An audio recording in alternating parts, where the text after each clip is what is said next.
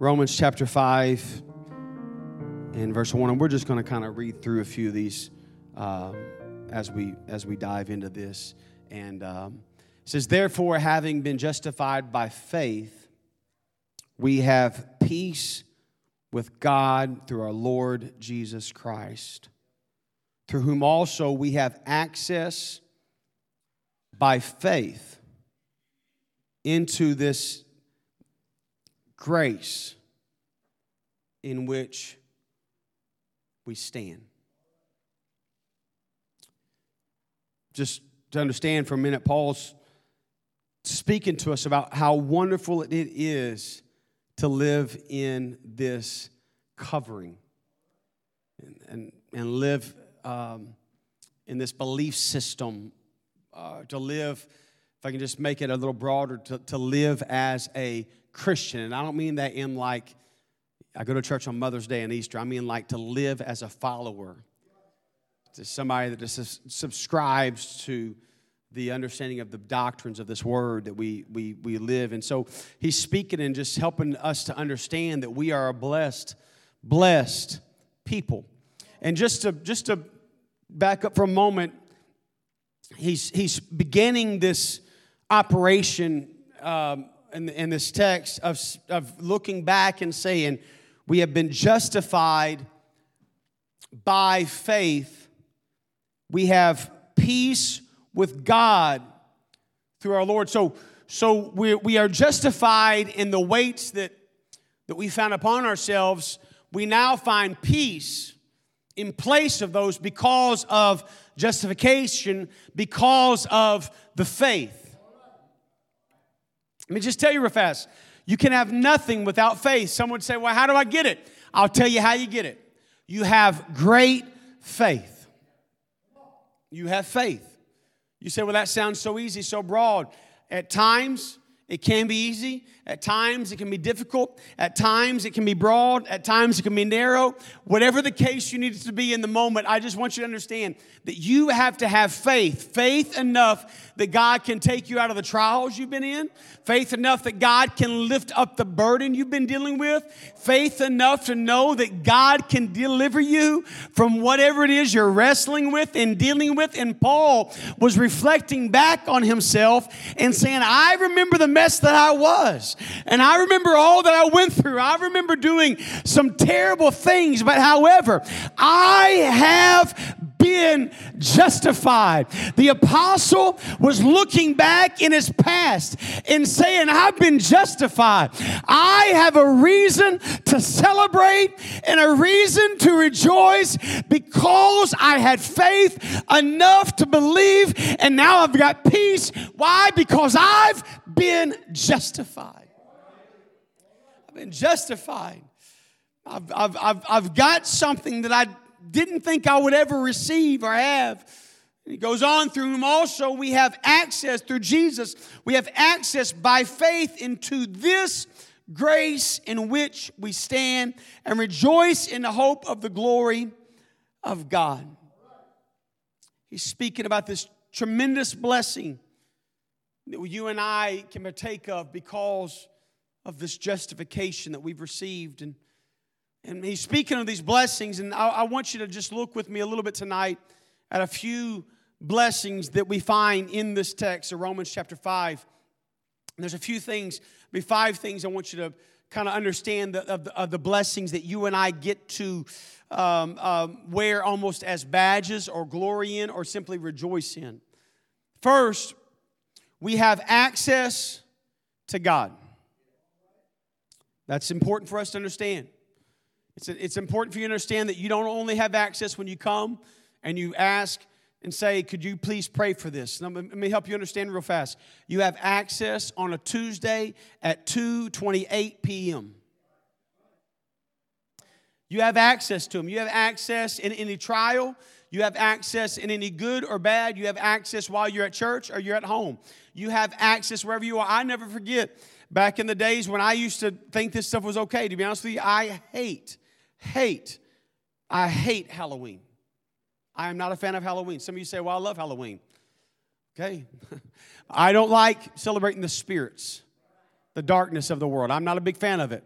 Now, I'll do the whole, we'll do the thing where we get the trunks out and we'll have candy. We'll bring people on our turf. We'll light up the night. I like the idea of someday making it shine so bright in our parking lot that people are squinting because we're going to bring light to a dark night. I'm okay with that. But let me tell you, I remember when I was younger and we used to hop on our bikes. And I don't know if Mom and Dad thought we were in bed, maybe so, but we used to ride our bikes all across town. My brother and I, Mark, we were like Lance Armstrong before Lance Armstrong was Lance Armstrong. We were, we might be at Subway in Caddo Valley. It's true, folks. There have been many times where I rode my bike down the highway and we were just rolling and we didn't realize water was good for you. I just remember thinking a Coke was nourishing, and then I had this terrible pain on my side about mile 38. And we were the kids that had a can of Coke in the little spot where the water went. But we would ride our bikes everywhere. But one night, my friends said, hey, we're going to ride our bikes around. It's Halloween night, and we're going to ride. And I had $5 with me, and let me just tell you about this. This is why I don't like Halloween. I'm going to tell you right now why I don't like it. I went to Henderson State, and they had one of the haunted houses was there. And I'll never forget, I always thought, chainsaws, they don't have any chains on them. It's no big deal and whatever. It was not a big deal at the time in my mind. I didn't really think about it and have the application there. My mom and dad honestly didn't know I was going. I just kind of rode my bike out the front door. And when I took the baseball card out, you couldn't hear the bike. But I rode up there, and I'll never forget. They did all the goofy things, and we laughed through it, and I came around a corner, and when I came around the corner, it was out the back door, and out the back door, they had candles lit up in a star form, and they had a platform set up, and there was a figure that looked like Satan sitting on a large elevated platform in a chair. And I'm telling you this, I've told my wife this, many times. I've talked about this at times because it shook me. Because when I walked around the corner, I knew it was fake. I knew it wasn't real. I knew it was some goofy college kid that thought he was being funny. And the guy looked at me and he said, you must bow before you move on. And I said, I'm not going to bow. He said, no, you must bow before you move on. And I pushed my way through in a hurry. I kid you not, in that moment, I called on the name of the Lord. In that moment, I remember saying, I've got to get out of here. I don't like what I feel.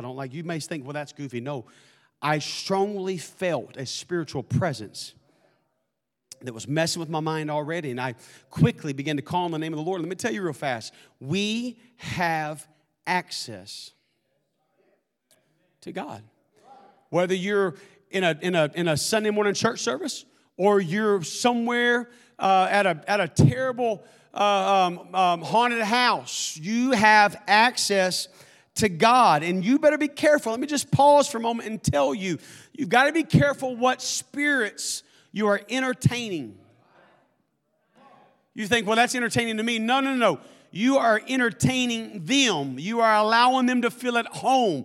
You're allowing them to come in and make themselves comfortable. You're allowing that spirit to come in and kick its shoes off, if I can do that, and say, you know what, I might stay a little while. Just go ahead and grab me a Sprite while you're at it. I'm going to relax a little bit. And so we've got to be careful. Sorry for the stench in the room since I took my shoes off. But we got to be careful. But I want you to know right now that if you find yourself in that position, you must know that I have access to God. It's important that you realize that no matter what you're in, no matter what you're dealing with, Jews were kept from God's presence by a curtain in the temple. The Gentiles had a wall built up, but all that changed, and you and I now have complete and total access. It's not that it's somebody else's. When somebody comes and visits us in our house, we say, hey, the refrigerator is open. You can get whatever you want. You can have this. Now, there's some moments we say maybe it's not open, but we say it's yours. What I mean by that is make yourself at home.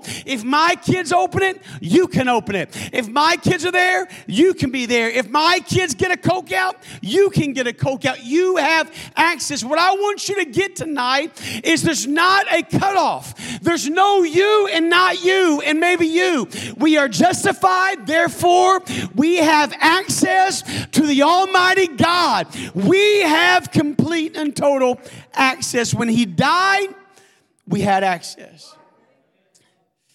We have access. We find, again, let me just quickly help you see this, through whom also we have access by faith into this grace in which we stand and rejoice in hope of the glory of God. Everybody just say, I have access. We have access. The second thing I want you to understand tonight is that in Christ we have a glorious hope. In verse 2, we find where he speaks of this hope, and we find peace with God takes care of our past, meaning that Paul was reflecting on what he was, reflecting on what he had done, and reflecting on who he was in the worst possible areas. And many times that can keep you from having a peace in your heart. You think back on who you were. There's somebody that in Northwest Arkansas, I've told you many times about James. James was a guy that I met at a halfway house. We were there for just about 6 months, and I went by, met James. James was a recovering addict, and I had no idea at the time anything about his background. We would go every Sunday and every Wednesday and pick him up. We'd put him in the car. He would talk 90 to nothing. And I'm telling you, he was just talking. And I would say, well, and he would interrupt me. And I'd say, what about? He'd interrupt me. He'd just talk. And I remember thinking, oh, my Lord, if he ever stops talking, he might catch his breath and be able to breathe and think clearly.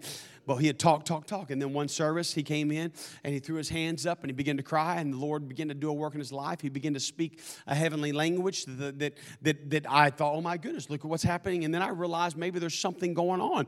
Maybe there's some things I don't know, but I never asked him. And then James told me something about growing up in church. And I thought, well, everyone grew up in church. Then he said, well, when I grew up in church, then I went to Apostolic Bible Institute. You've heard the story probably already 100 times.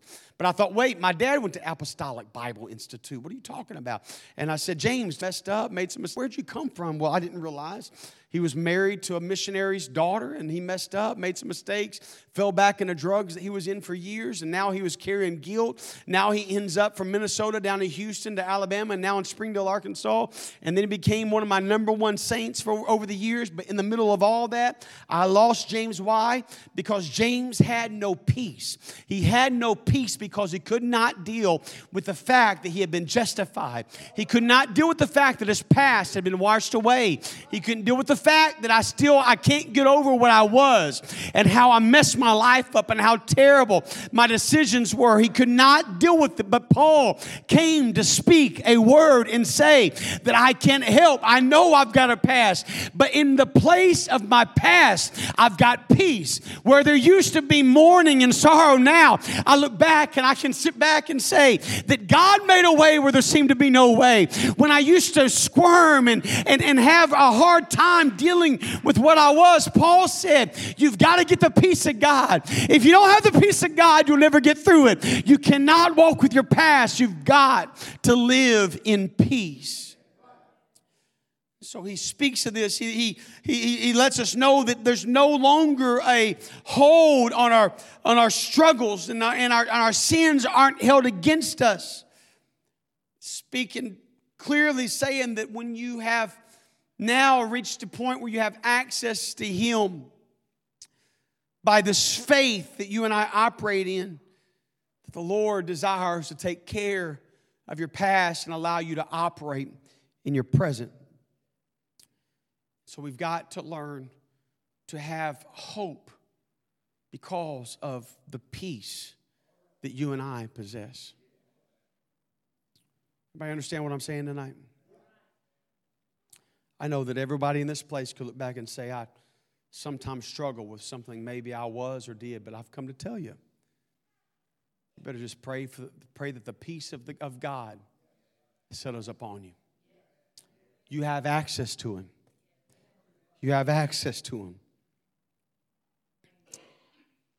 Third thing I want you to understand tonight is that we have, I know this seems a little off maybe, but we have strength in tribulations.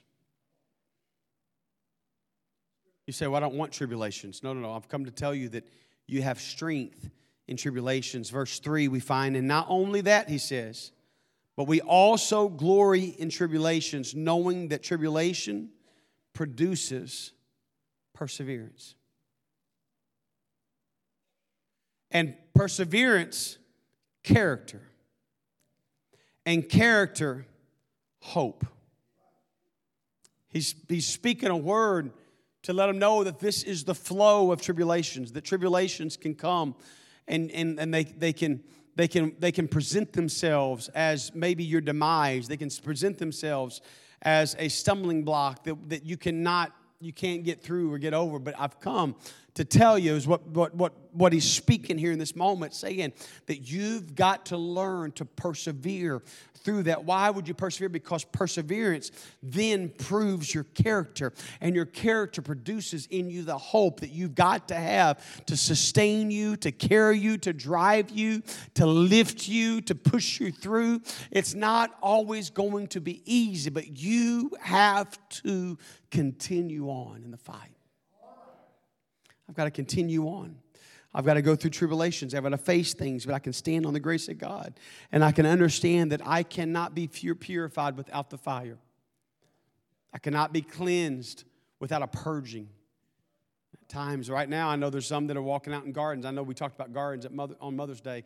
But there's some that are walking out in gardens, and you're picking out the growth in between the strong stems of the tomatoes, and you're grabbing things and pulling out some weeds. You're getting this and that out. All these things with fruit and with things that grow that are good. You're always going to have some things that you can say, you know what, this is not the easiest, but you got to persevere. You don't give up the first time a weed shows up. You don't give up the first time something doesn't grow the way you want it to, but you've got to learn to persevere.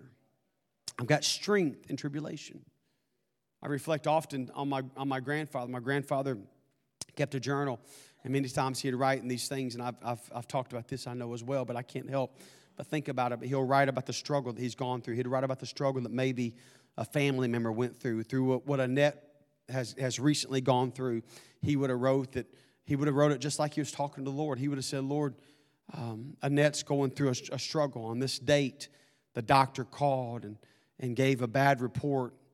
It gave a report that told us this, and this, and he'd have wrote that Annette's going to go back for another checkup, and Annette came home sick. Annette was facing this, and now COVID has come in, and Annette's dealing with this in the wake of all this craziness and all the concern. He'd have wrote out a big, long 2 or 3 page thing, but at the end of it, he'd have wrote, but your mercy is new every morning. Your grace endures to all generations. Why is that? Because he understood what it was to persevere through tribulation. Sometimes you've got to call it what it is. Yes, I'm dealing with something. This is a trial. This is tribulation. I'm facing something in my life. It's not easy, and it's okay. It's okay to say, you know what? It's just not been easy. It's okay to say, every time I go to Walmart, they don't have the bread I want, and it's tribulation. Every time I do this, it's not right. Every time I do that, it's not good. Every time I wake up, it seems like something's gone wrong.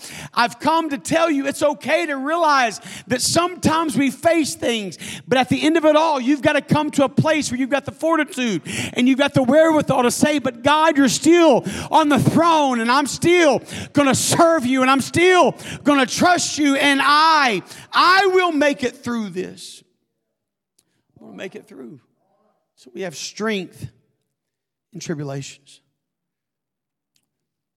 Next thing I want you to understand that we find in verse 5, he goes on a little bit farther, and he speaks and he says, now hope does not disappoint.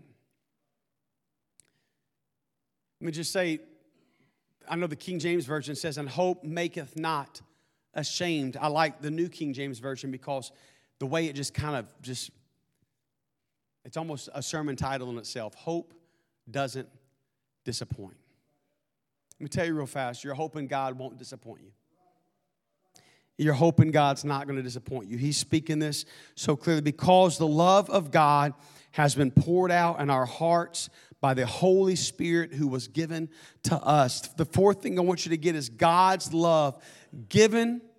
God's love that we have and we possess, the love of God that is so, so real. We have the ability to experience this love that fills our hearts. God's love fills our hearts. God proved his love by sending his son, Jesus Christ. He proved his love by wrapping himself in flesh. For God so loved the world that he gave his only begotten son. He proved his love by him stepping in, taking the form of man, walking about as you and I, walking about as a man, fully God, fully man. We understand it to be true. We understand he was in all points tempted like as we are. We understand he was a man that also had aches and pains and hurts. We understand he was a man that was forgotten, that was ashamed, or that was shamed by some. We understand that he was a man that was rejected by many. We understand that, however, he endured that tribulation because he knew we had to have hope. And in order for us to have the love that we so needed, he had to persevere through what it was that he would face, so you and I could enjoy the love that we now possess in our hearts. The reality is that his love desires to fill our hearts. His love desires to do a work in us that's so great and so grand. His love desires to lift us from any worry, fear, any trials, anything of our past. His love desires to fill my heart.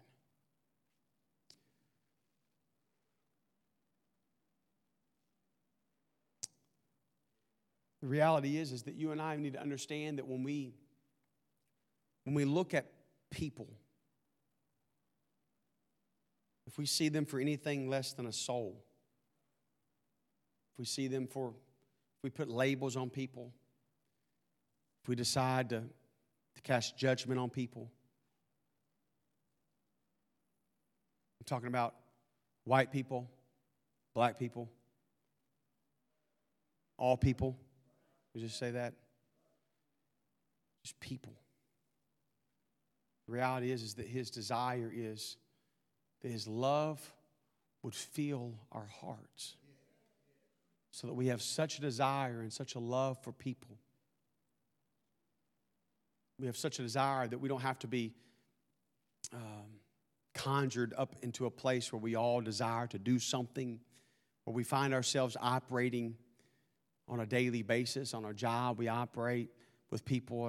In our classes, we operate with people. And in the gas station, we speak with love and kindness and care. Why? Because his love wants to fill our hearts to a point where it overflows into other people's lives and other people's situations and needs. And Paul goes a little bit farther. Verse 6, for when we are still without strength in due time. When we are still without strength in due time. Goes on, he says, Christ died for the ungodly. For scarcely for a righteous man will one die, yet perhaps for a good man someone would even dare to die. See what he said, what he's speaking there? Let me read the KJV. For scarcely for a righteous man will one die, yet peradventure for a good man some would even dare to die. Some would even die for the best of the best. But the reality is he died for man. God demonstrates in verse 8 his own love toward us in that while, here's what I want you to get real fast. While in the action or the current state, while we were yet sinners, while we were still sinners, while we were still sinning, Christ died for us. Much more than having now been justified, now on the other side of it, by his blood we shall be saved from wrath through him. He's saying that we can escape condemnation. We can escape that which sin was going to bring upon us. We can escape that which our actions, our behaviors, our lifestyles, the way we lived. Let me just tell you real fast. Here's what I'm wanting to get to today, and I'm not far from being done. But what I want you to get today is that it's not too late for you. What he's saying is, I desire to fill your heart up. Paul's speaking and saying that he did all these things. I found peace. You can find peace. I found the love. You can find love, but you got to keep the hope and you got to keep persevering. You got to know something. So he's bringing everybody to this understanding, and then he goes to them and he says, I know what your problem is.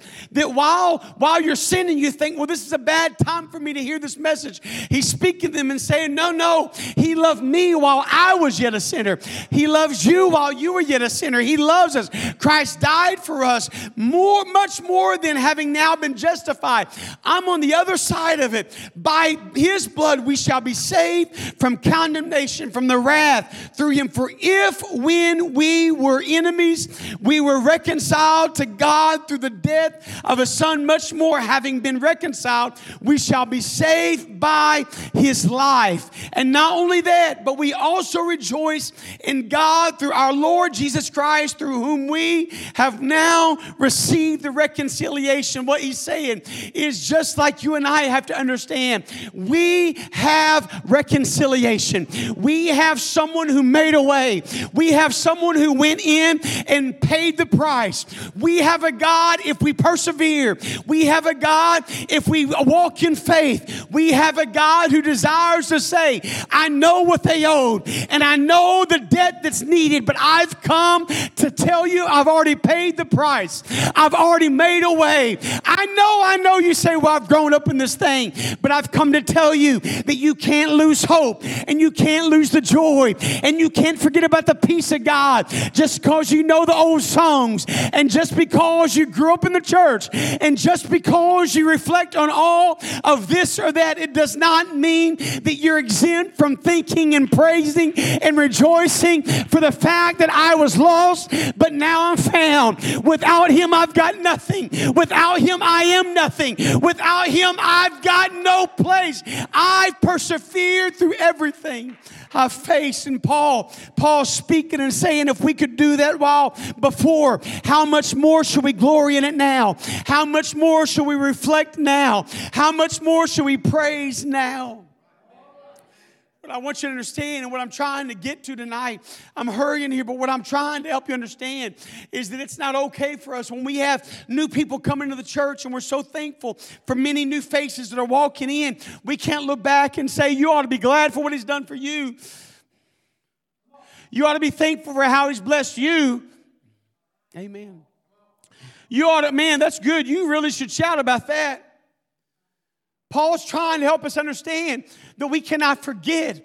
I know it might have been your grandmother that walked into the church for the first time. I know you might have been dedicated in this building when you were 8 months old. I know. But is it so far-fetched to think that possibly without him, you also would be lost? Is it so far gone? Am I so far from the experience of repentance and baptism in Jesus' name and the infilling of the Holy Ghost that I forget that if he did not throw out a lifeboat, that I would not be saved? Is it so far-fetched? Paul's saying, don't forget just because you're justified. Don't forget just because you're now living on this side. Know that it's still alive and for people today. What I'm trying to help you understand, I promise you I'm coming to a close, Bethany, you can start playing, is that when people walk in these doors, if you do not express that you are free and that you live in hope and that you're able to rejoice, then they won't have anything that they'll desire that you have. If I look disgruntled and if I look like I barely even wanted to be here myself, then why in the world do we have anybody else coming? Why in the world should anybody else walk in this place? It's okay. I know you're going through some things, but the word of the Lord says persevere through it and keep the hope. I know you're facing things, but the word of God simply says this, that you ought to walk through another day and say, God, I'm not giving up.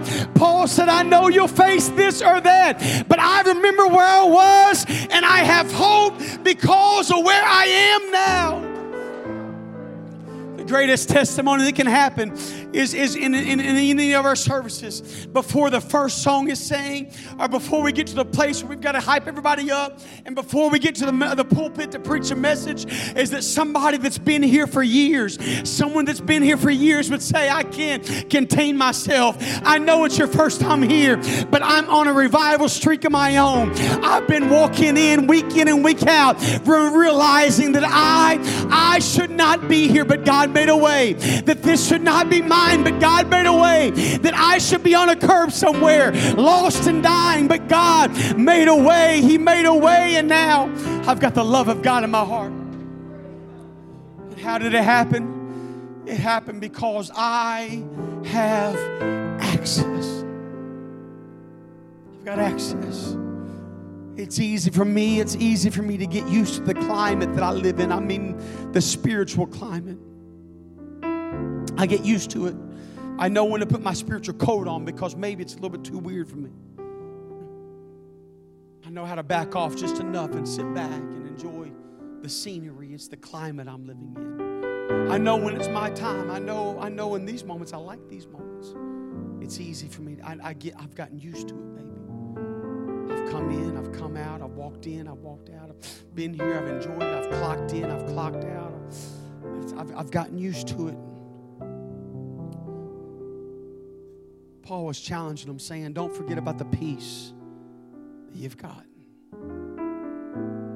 Why is he saying that?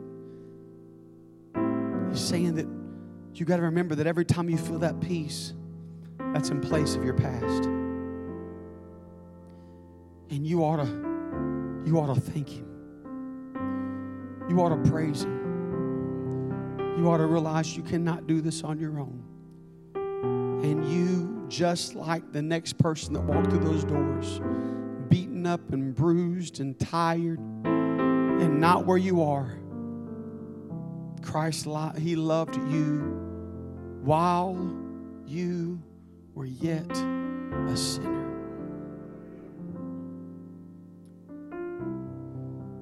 The reality is we're all at the same place. At the place of need for the love of God. The place where we need Him to move in our hearts, move in our lives, move in our families, move in our homes.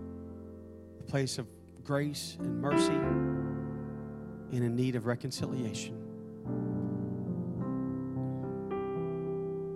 Amen. Would you close your eyes right now? If you feel comfortable doing so, would you lift your hands to Him right now?